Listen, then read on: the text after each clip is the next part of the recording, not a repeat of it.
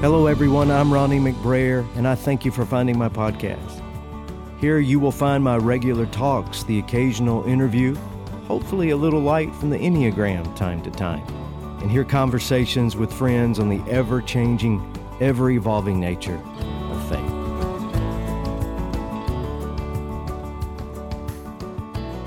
If you are burned out on religion, to quote Eugene Peterson's marvelous paraphrase, but your faith is still important to you, or if you consider yourself a spiritual exile with no real place of belief to call home, then I have you especially in mind, and I hope you'll stick around.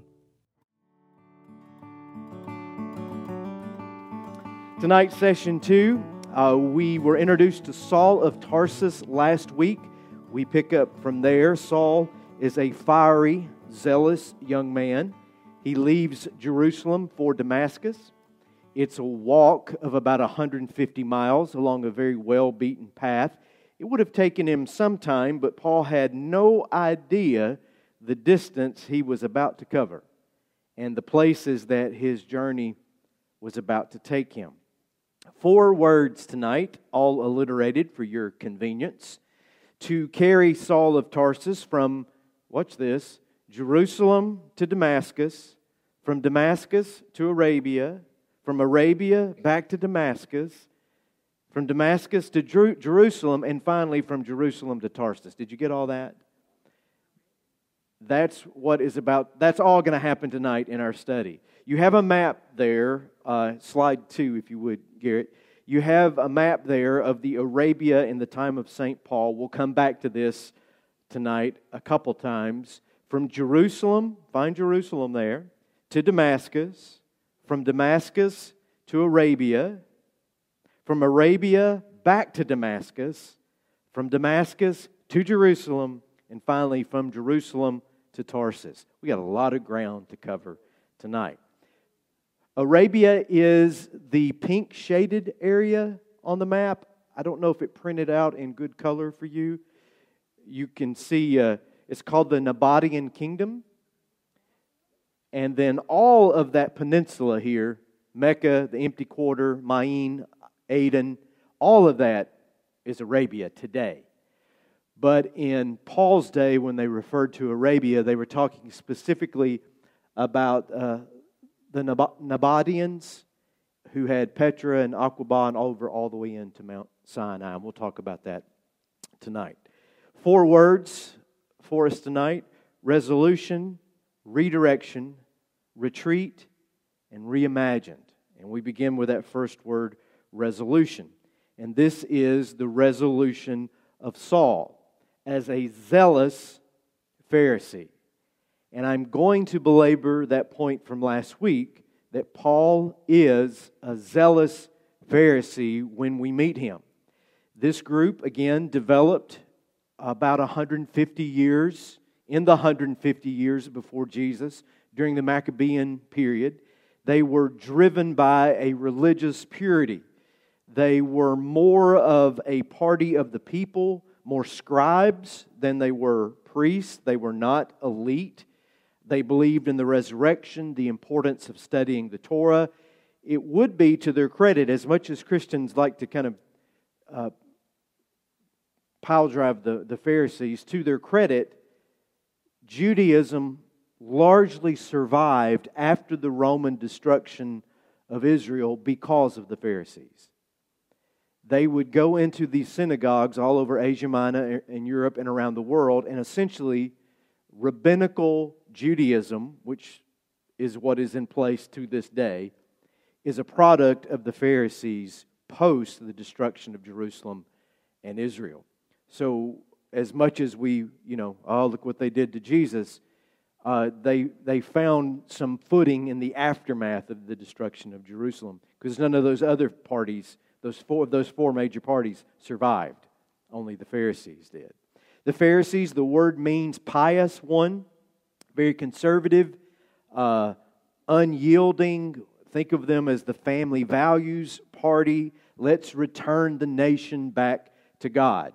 Because if we don't, you know what the Assyrians did to our ancestors, because our ancestors were sinners.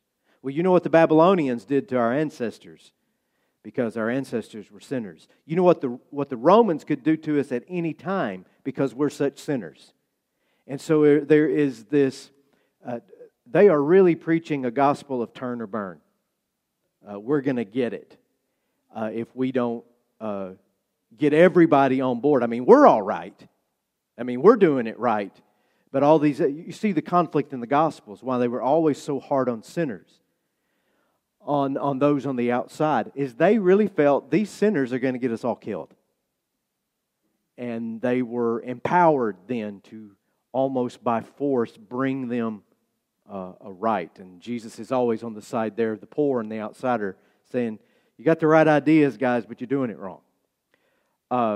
I'll return to Acts 7:51 and following, and this is picking up at the martyrdom of Stephen, and I'm going to read, I didn't print it completely for you there, I don't think, and you don't have it completely here on the wall, but I'm going to read a portion of Acts 7, Acts 8, and Acts 9 to reinforce again who Paul is and the position that he takes. We are picking up at the end of Stephen, the first Christian martyr's last sermon, the last paragraph. He says to his peers, great way to make friends and influence people, you stiff-necked people, your hearts and your ears are still uncircumcised. You are just like your ancestors. See how he turns? These are Pharisees and Sadducees. He's turning the tables on them. You're talking about defending the ancestors. You're just like them. You always resist the Holy Spirit. Was there ever a prophet your ancestors did not persecute? They even killed those who predicted the coming of the righteous one, and now you have betrayed and murdered him. You who have received the law that was given through angels but have not obeyed it. Their response: when the members of the Sanhedrin heard this, they were furious, gnashed their teeth at him. But Stephen, full of the Holy Spirit, looked up to heaven and saw the glory of God and Jesus standing at the right hand of God.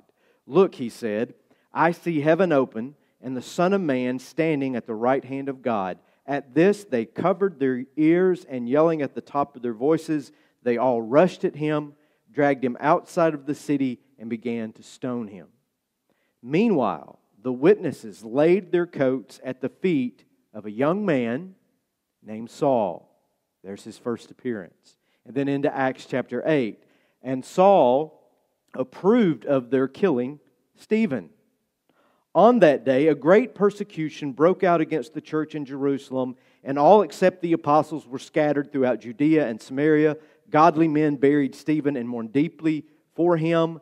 But Saul began to destroy the church. Going from house to house, he dragged off men and women and put them in prison. Those who had been scattered preached the word wherever they went. And then into Acts 9, meanwhile Saul was still breathing out murderous threats against the Lord's disciples. He went to the high priest and asked him for letters for the synagogues in Damascus, so that if he found any there who belonged to the Way, that's the name for early Christianity, whether men or women, he might take them as prisoners to Jerusalem. That is the context for Paul in his late 20s. In Paul's defense, repeating from what I said last week, he is as sincere as he can be. He is a true believer. He thinks he is doing God's will. Paul again, late 20s, 30 years old.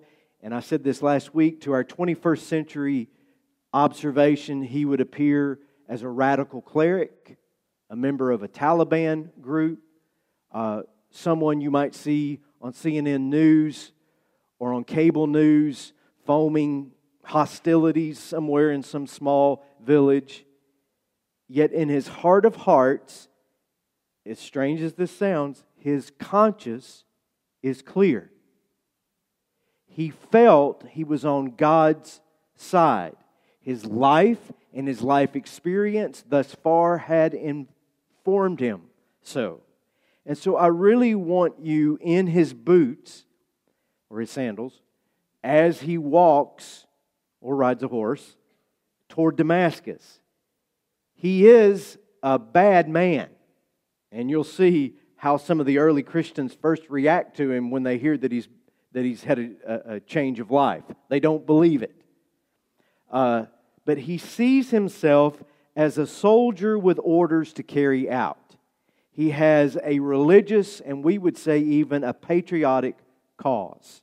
And while it sounds paradoxical, he was not doing this mean-spirited because he's not a sadist. He is absolutely convinced that if he doesn't root out these traitorous citizens, his nation will be lost. He sees himself as standing in the gap between pure religion and the judgment of God that is surely to fall if we don't root out these core individuals who are going to bring down everything. Questions?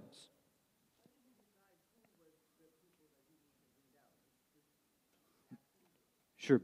The question is, how did he decide who to root out? If anyone professes Jesus of Nazareth as their Lord, as the fulfillment of the messianic prophecies, they become a target at that point. At this stage, there is not a distinct movement known as Christianity. It's going to be years still before they're even called Christians. Another more than a decade. So early Christianity is a distinctively Jewish movement within first century Judaism of the day, and it would begin almost as a family conflict. These Jewish folks have different ideas about how to live out the Jewish faith. That's why it is so personal to the Apostle Paul, or who would become the Apostle Paul, Saul of Tarsus. He sees it as heresy from within. And as we all know, that's the worst form. If you have an enemy on the outside, it unifies a group of people. We scapegoat that enemy and we can all come together regardless of our differences and say the biggest problem is that enemy over there. But when the enemy is within, or is perceived to be within, then it becomes a much more dangerous affair. Good question. Other questions?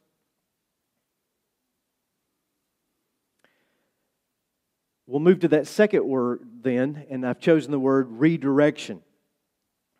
As in, Saul of Tarsus has his life redirected in the most mystical of mystical experiences.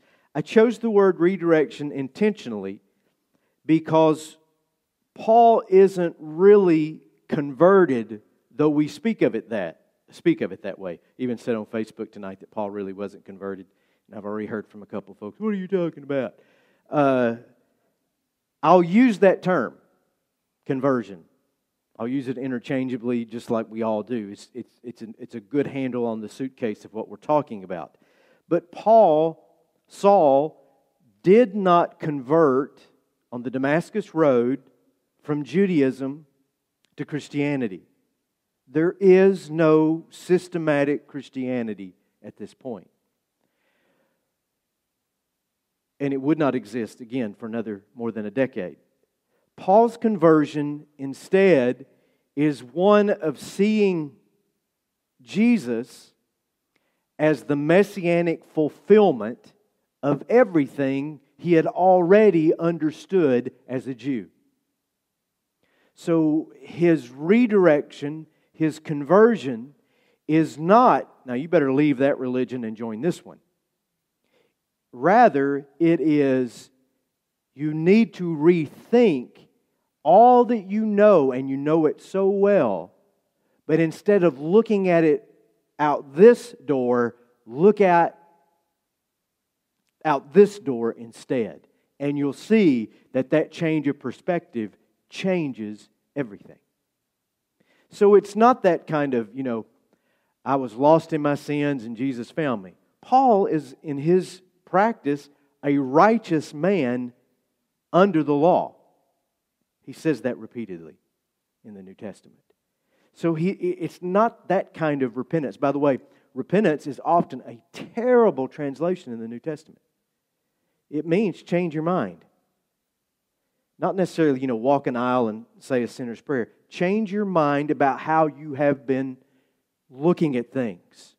And that's what Paul has here. And I'm going to come back to this too. It's as if Paul has in his possession all of the ingredients for this recipe known as Judaism. And he's been taught to put the ingredients together this way. And Jesus is saying, you've got all the right ingredients, but this is going to be a whole different kind of cake. And we're going to mix up the amount of those ingredients and the temperature and the time. We're going to use all that same stuff, but it's going to be put together a completely different way with a different understanding. So Paul's redirection is given to us 3 different times in the New Testament, all 3 times in the book of Acts. Once by Luke as the narrator, and that's in chapter 9. And do you have part of that there? No? Okay. I'm going to read it to you. And we have it here in three places, Acts 9, Acts 22, Acts 26. I'm not going to read all 3 accounts. I am going to read the Acts 9 account, because this is the one we are most familiar with.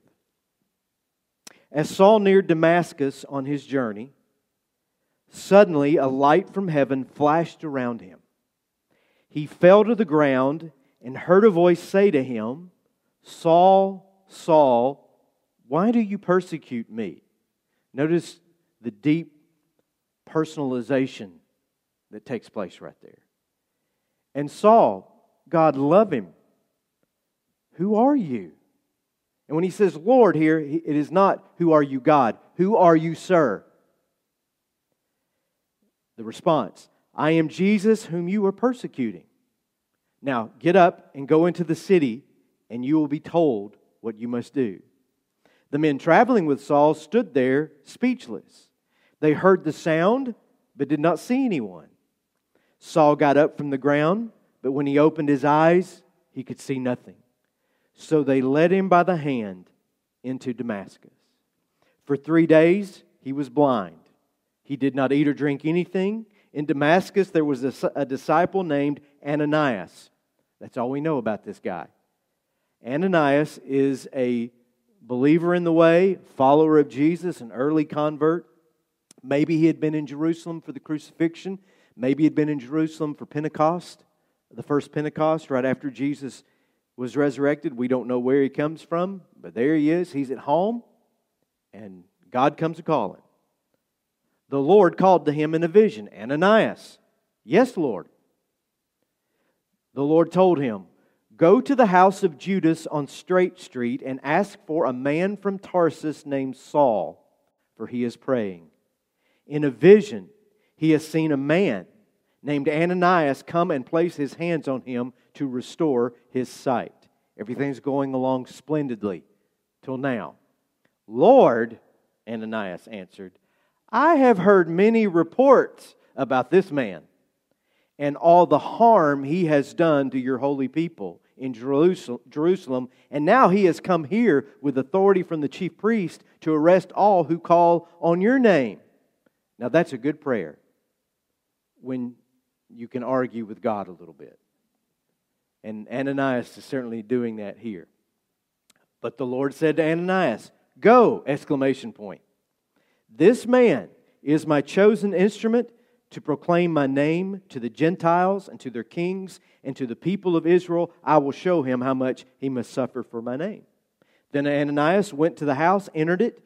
Placing his hands on Saul, he said, and this, I already mentioned it before we started tonight, this is the most precious thing in this story. The man who argues with God and says, I ain't doing it. He walks in, puts his hands on Paul, and what's the first word he says to him? Brother Saul.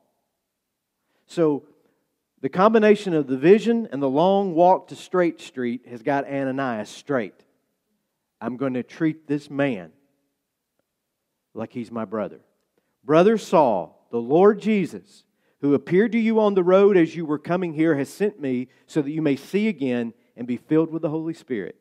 Immediately something like scales fell from Saul's eyes, and he could see again. He got up and was baptized, and after taking some food, he regained his strength.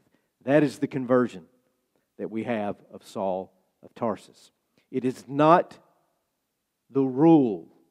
I've never met anyone in my life who is a Christian who said, "You ever read that story about Saul? That's what happened to me." Never. It is the exception, not the rule. Paul gives his own account 25 years later to a group of his angry countrymen in Jerusalem in Acts 22. And when he is testifying before Agrippa in Caesarea in Acts 26, he tells the story again. The three tellings are more or less consistent. Some little details do change account to account, particularly with the third telling where Paul expands on his zealotry and what he had done in his previous life. And he expands on the conversation that he and Jesus had on the road to Damascus that Luke does not give us here in this passage. But consistently, it is the Damascus road. It is a blinding light. It is an encounter with the risen Christ, and it is life-altering. Now, remember what I said last week and was one of our questions tonight. Paul is a theologian. But more than a theologian, he is what? He's a mystic. Now, what you've read right there is a mystical experience. And by mystical, and mysticism has been a tradition of all faiths, Christianity, Judaism. But by mysticism, it is this intentional desire. Thomas Merton said it like this, that I have but one will in my life, and that is to withdraw to solitude that I might disappear into the face of God. Wow, that's a statement. Mysticism is this desire for union with God. And that is what Paul was seeking, even as he's on his way to Damascus. This is N.T. Wright's hypothesis, and I give it a lot of credence because Wright is so schooled in Jewish history and the Judaism of the Second Temple. And he says this, that Paul was meditating, he believes, and this was, to be deeply immersed in this practice was common in first century Judaism for a cleric or for a rabbi, for a Pharisee. And the focus in the first century, and I'd never tied this together until Wright said this, the focus in the first century for so many of the Jewish leaders was Ezekiel chapter 1. I've got a slide for you of Ezekiel chapter 1, an artist rendering. Now, I'm not asking you to have a mystical experience, but I want you to stare at this picture while I read a portion of Ezekiel 1. Ezekiel speaking. I looked, and I saw a windstorm out of the north, an immense cloud with flashing lightning and surrounded by brilliant light. The center of the fire looked like glowing metal, and in the fire was what looked like 4 living creatures. In appearance, their form was human, but each of them had 4 faces and 4 wings. The appearance of the living creatures was like burning coals of fire, or like torches. Fire moved back and forth among the creatures. It was bright, and lightning flashed out of it. The creatures sped back and forth like flashes of lightning. As I looked at the living creatures, I saw a wheel on the ground beside each creature with its own 4 faces. Each appeared to be made like a wheel intersecting a wheel. When the creatures moved, I heard the sound of their wings, like the roar of rushing waters, like the voice of the Almighty, like the tumult of an army. Then there was a voice from above, over their heads, and high above on a throne was a figure like that of a man. I saw that from that appeared to be, I saw that from what appeared to be his waist up, he looked like glowing metal, as if full of fire, and brilliant light surrounded him. Like the appearance of a rainbow in the clouds on a rainy day, so was the radiance around him. This was the appearance of the likeness of the glory of the Lord. And when I saw it, I fell face down, and I heard the voice of one speaking.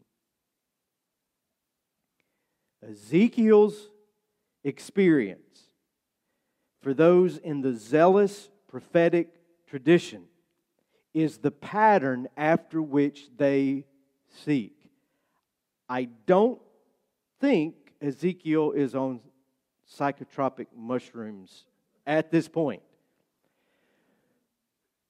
but he is having a moment that he struggles. I mean, some of that is beautiful, and some of it makes no sense whatsoever. What is a wheel within a wheel? What is a creature with four living faces? So in the first century, the Jewish mysticism of the day, they would meditate and envision in their mind this whirling combination of beings and rainbows and fire and thunder and lightning and glory, and then they would allow their mind's eye to travel up to the throne room and travel up that fiery being, hoping that when they got to the top in the midst of their prayers, they might see the face of God. And so, returning to N.T. Wright, he believes Paul is carrying out this exact exercise, which is documented all about first century Judaism. And as his mind's eye rises to the throne of God, when he gets to the top of it, it is Jesus of Nazareth whom he sees, and he speaks. And Paul's experience of collapse on the Damascus Road is the exact experience that Ezekiel has in Ezekiel chapter 1. So there is, even at his conversion, his redirection, there is this new sense of a prophet being born in the tradition of the Jewish prophets, in the tradition of Ezekiel. That's a lot to take in. Now, Catholics and Pentecostals, they read this story and they say, oh yeah, that's great. Because Catholics have the mystics, Pentecostals have all kinds of hallelujah power. We who are more Baptist, Presbyterian, Reformed, Methodist, we read this, and if somebody says, let me tell you about the experience I had, we're like, they might need to see a physician. That is sort of our default position, because we have been formed in such a way as to not trust our experience. Just trust the Bible. Well, this is in the Bible. Well, it doesn't happen like that anymore. It doesn't? They could have told Paul that. Paul was seeking this to happen because it had never really happened to anybody before. Then it happens to him in this conversion moment. I'm not saying that you should go out and have a religious experience. I don't know. But Paul had one. And it is in the tradition of the Judaism he knew, and at the same time it was extraordinary and inexplicable. And the only reference point we have back to anything similar to that is this passage from Ezekiel. Questions?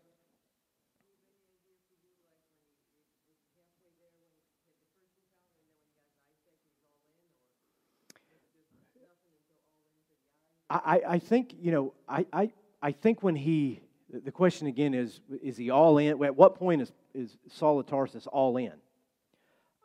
Certainly when his eyes are opened, he starts preaching immediately. Like someone who has been strangely awakened from the craziest dream and they have to tell you about it. Right now, before I forget. That's the sense that you have of it. But I don't know, before Ananias arrives and puts some pieces together, if he had any idea what had really happened. And we'll talk about how he puts some of those pieces together in our next couple words. I just don't think we have dealt fairly with this conversion story. Every sermon I've ever heard about the conversion story of Paul, Saul of Tarsus, is that, he met Jesus, hallelujah, he got baptized and he started, and there was no, that's it. But read that story. Read it in light of Ezekiel chapter 1. Read it in light of Isaiah 7. In the year that King Uzziah died, Isaiah saw the Lord high and lifted up in his temple.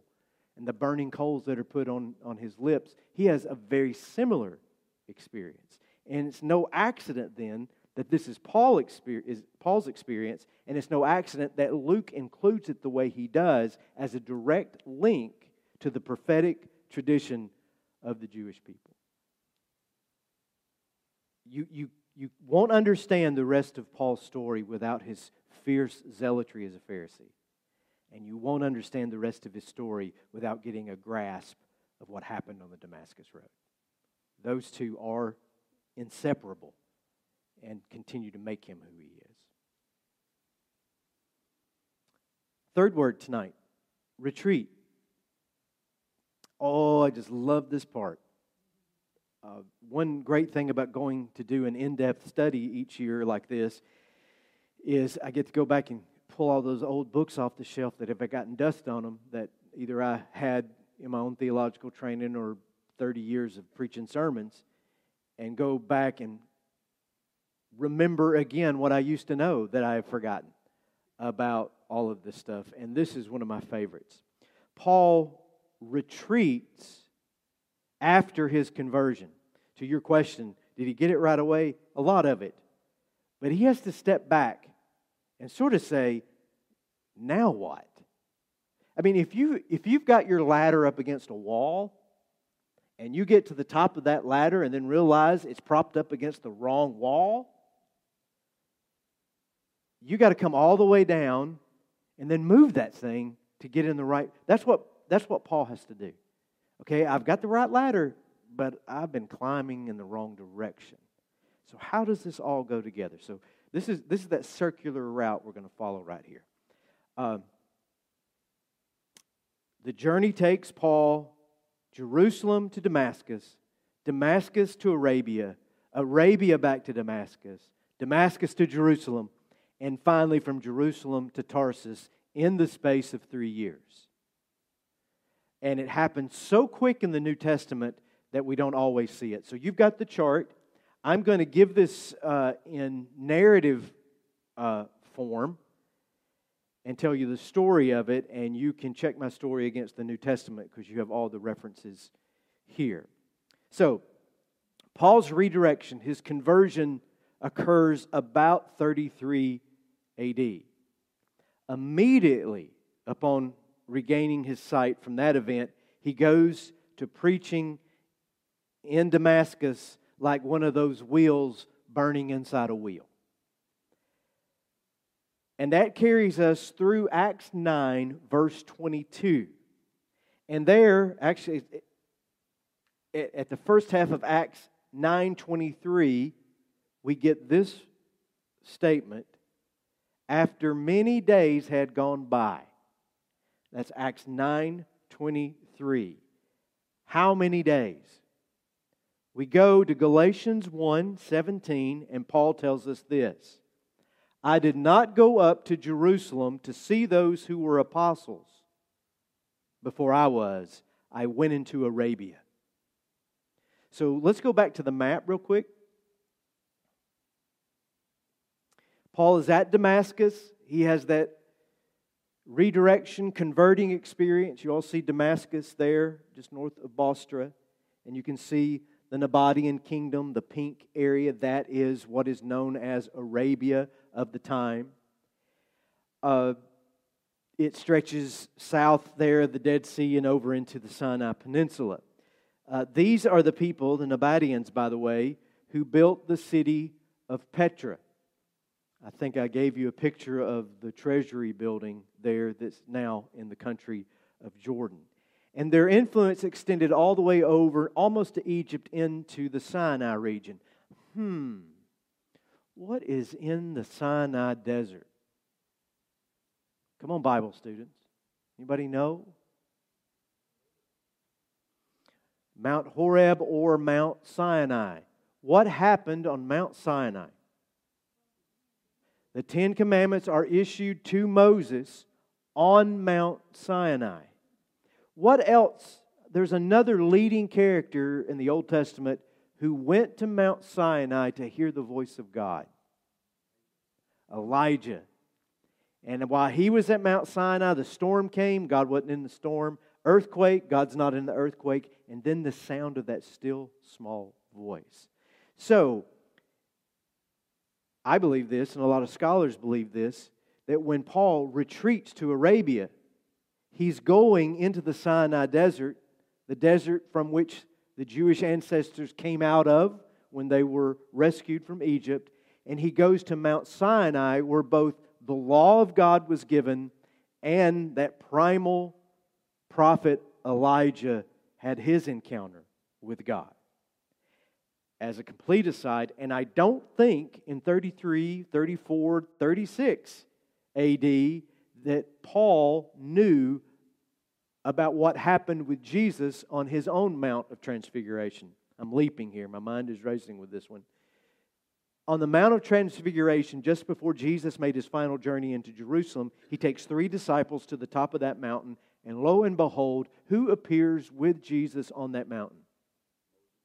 Moses and Elijah, the lawgiver and the prophet who had been in God's presence on Mount Sinai. So I think, I'm not alone in this, I didn't come up with this by myself, I think when Paul says he's going to Arabia, that he is going into that Sinai desert.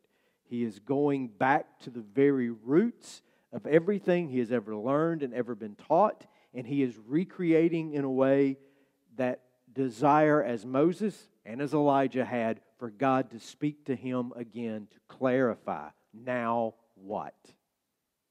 And so that happens, we can go back to the timeline if you don't care. That happens right there, Acts 9:23a and Galatians 1:17. So with travels and time away equaling 3 or so years, then Paul returns in 36 or so, he returns from the desert to Damascus, and we pick up the story again right there in Acts chapter 9, 23b. This is just great. One verse in Acts chapter 9, 3 years are packed inside of that one verse. Now we read it because we read narratively. And we often read the Bible like if I just pick it up, Genesis 1:1, it's all going to be in order. No. Even sometimes when it's in order, you don't get a sense of the amount of time that is passing. So we don't have that sense in Acts chapter 9. 3 years pass in Acts chapter 9, verse number 23. So Paul comes back to Damascus, and here is the second half of that verse. And then also we'll pick up in 2 Corinthians 11, Paul says this, in Damascus, the governor under King Aretas had the city of Damascus guarded in order to arrest me. But I was lowered in a basket from a window in the wall and slipped through his hands. This is told in 2 places in the New Testament. To the slide with Aretas. So the bottom picture is the treasury building in Petra. I wonder if Paul stopped there along the way, on his way to Sinai, because it was in place. It was built 200 years before Paul. And the Nabateans were actually still inhabiting Petra at that time. So I wonder, just a little speculation, on his way to Mount Sinai. And I love this top inscription. It's a funeral inscription discovered in 1889. It refers to King Artaxerxes of the Nabatean kingdom who ruled from 9 BC to 40 AD and who held jurisdiction over Damascus. That's all on that inscription right there. Artaxerxes was also, by the way, the father-in-law of Herod Antipas, who was the son of Herod. It's all incestuous. The royalty there. But the great thing is, this discovery is not made to 1889. So we know Artaxerxes lived to at least 40 AD. So it tightens up our timeline considerably. The conversion of Paul, the travels of Paul, before going back to Jerusalem for the first time, have to be by 39 AD, before 40 AD, because Artaxerxes no longer is the king over that region of the Nabatean kingdom at that point. Over the wall Paul goes, escaping Damascus, and now it is time to return to Jerusalem for the first time in 3 years. This is something we don't see in the reading because we read it and think it's just all happening so quick together. Paul leaves Jerusalem for Damascus, has that converting experience, doesn't get back to Jerusalem for 3 years. He comes back to Jerusalem. He left a zealous Pharisee. He returns as an aspiring follower of Jesus. The apostles are terrified of the man. They won't touch him with a 10-foot pole and a hazmat suit. But Barnabas, and we'll talk about him more next week, paves the way. At least with Peter and James. Peter and James meet him, and he spends 2 weeks with them. None of the other apostles seem to have one. We are not getting in the same room with him. We're not ready for that. This is the apostles' version of what happens in Acts chapter. I want you to hear the differences, okay? I'm going to give you the apostles' version of what happens next, and then I'm going to give you Paul's version of what happens next and see if these two can fit together. Acts chapter 9. So Saul stayed with them and moved freely about in Jerusalem, speaking boldly in the name of the Lord. He's got his mojo now. He's been away 3 years. He's got it now. He talked and debated with the Hellenistic Jews, but they tried to kill him. Everybody tries to kill him.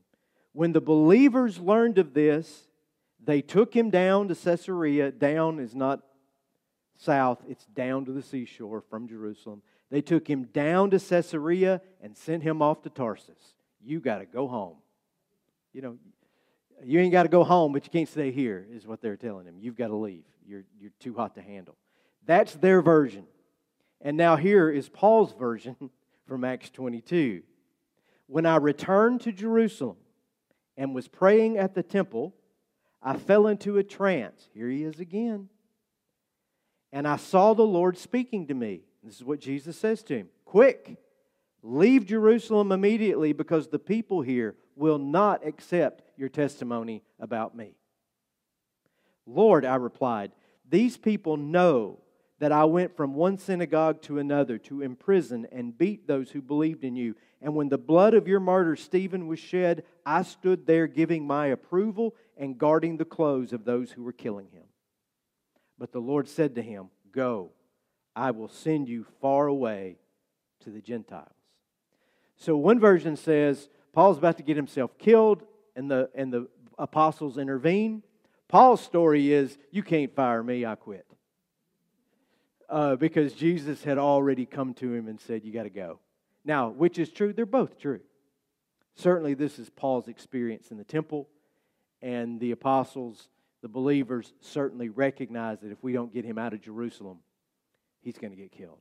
And so they put him on a boat, send him back to Tarsus. Here's another massive parenthesis in the Scriptures that we don't see. Paul is gone from the Holy Land for 10 years. It's 36 AD. He will not set foot back into Antioch or Damascus or Jerusalem again. He won't come back to Jerusalem for more than a dozen years. But he won't even come back to that region for 10 years. And that's our fourth word, reimagine. Yes?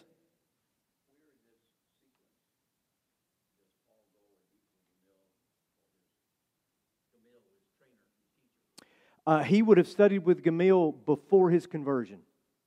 Mm-hmm. Yeah, because Gamaliel is not a Christian. He is not a Christian. He dies 50 AD as a devout Jewish teacher. So the training of Gamaliel occurs in that time period when Paul first comes to Jerusalem as a young man, 20, 21 years old, over the course of that 7, 8, 10 years before he is converted. Good question.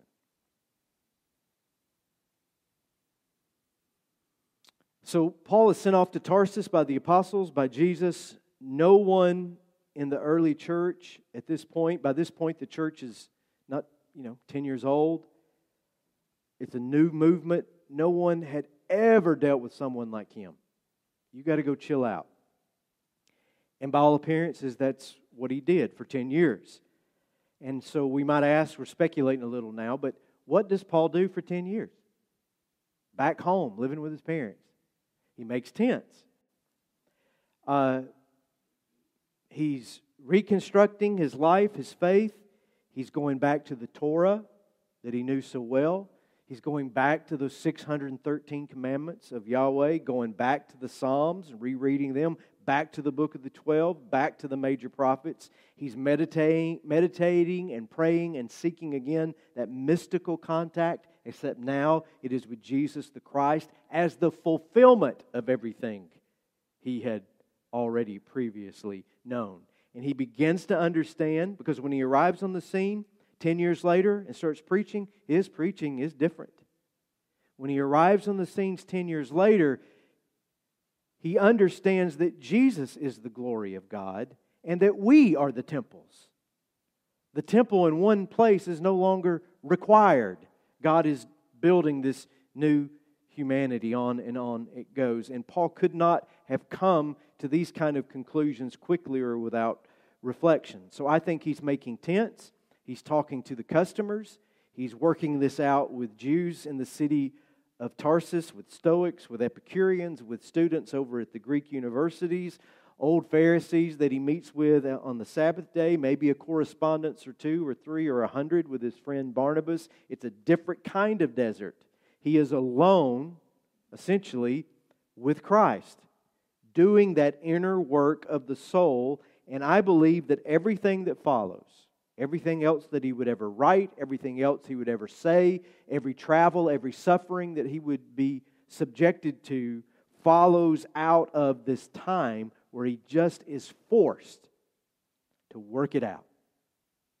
Those of you that are in the recovery movement or AA, you might recognize that this pattern right here, that there is that time as you're moving toward health even, of, you can't be with those same old friends, you can't go to those same old places, and there is this forced sense of solitude, and that seems to be what he's doing here. Were you about to ask a question, Doug? We picked that up, and we'll pick that up next week with the Galatians passage, but with the third session, but it's mainly in that Galatians account of Paul's testimony. He uses the term almost 14 years. We already are pulling the 3 years out, and it's 14 years from his conversion to the time he ever goes back to Jerusalem. The second visit to Jerusalem. And guess what? They arrested him then, tried to kill him again. They're good at that with Paul. I couldn't get I'll come back to this one, but I couldn't get the watermark off of this slide. But I love this, and I think this is what's going on with Paul. Do you mind if I join you? Take a minute, you'll see it. I love that little cartoon. And so everything is in pieces. And he is going to put it all back together again. Back one slide, if you would, Garrett. So when you talk about stages of faith, whether you're paying attention to this about your own life, you're doing this, I hope, or will do this in your own faith experience. Faith begins with some kind of conversion. You become a believer. Maybe as a young child, maybe as an adult. After you're converted, you commit yourself. You start reading a lot of books. You start studying. You start attending Bible studies. It's interesting. You're curious. You're growing. Third stage, command. You start leading sometimes some of those things. You gain enough knowledge that you can become the teacher, that you can become the instructor, that you can help others convert and be committed. But inevitably, if you stay Christian long enough, or any faith for that matter, you're going to come to stage 4, which is the crisis or the collapse. Anyone with a deep, lifelong, extensive faith, that faith has died and been reborn maybe multiple times over the course of their lifetime. If you've never had a crisis of faith, I don't know what to say to that. I truly don't. I think, and Paul doesn't look like he is falling apart. He's ambitious. He's full of fire. But what happens in those 10 years in Tarsus is still a crisis. It's a collapse of the former world that he knew, but hopefully we all can, as Paul did, coalesce.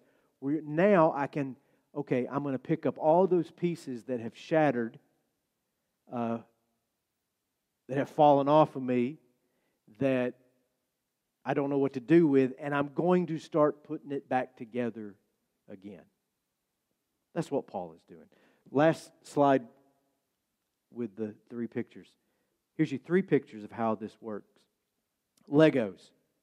Legos, first of all, are a creation of the devil. Because if you've ever stepped on one in the middle of the night, you talk like the devil. Legos can be put together a million different ways. And I can remember my own boys, they'd spend hours building some extravagant thing. And they'd go, "Oh, Dad, look at this." And they'd drop it. A gazillion pieces. Then there's weeping and crying and wailing. What does that kid do the next day? They make another one. Same pieces. But they'll never put it back together the same way. It's an opportunity to use those same pieces and to reconstruct it. I've already mentioned recipes. If you've got eggs and flour, milk, some sugar, a few other things, you can make a whole lot of different things. How are you going to combine those ingredients? How are you going to heat those different ingredients? The outcome will be different. And then my personal favorite is music. There are a finite number of notes that can be played. There is an infinite way of putting all those notes together. And so when faith doesn't work anymore, if we can find the grace to persist in that, inevitably we can begin to start putting it back together differently. And that's where we leave Paul tonight. In Tarsus, he's now early, mid-30s, different place than a young, zealous 25-year-old. He's had a little life experience, and he's putting the pieces together, and his journey, in many ways, is just beginning. And then next week, we will pick up that journey, the Barnabas connection, the first missionary journey. Barnabas comes to his rescue once again and brings him back into the fold. And how does he ever? Paul then, in the book of Acts, and everything that follows, takes center stage in the story of early Christianity.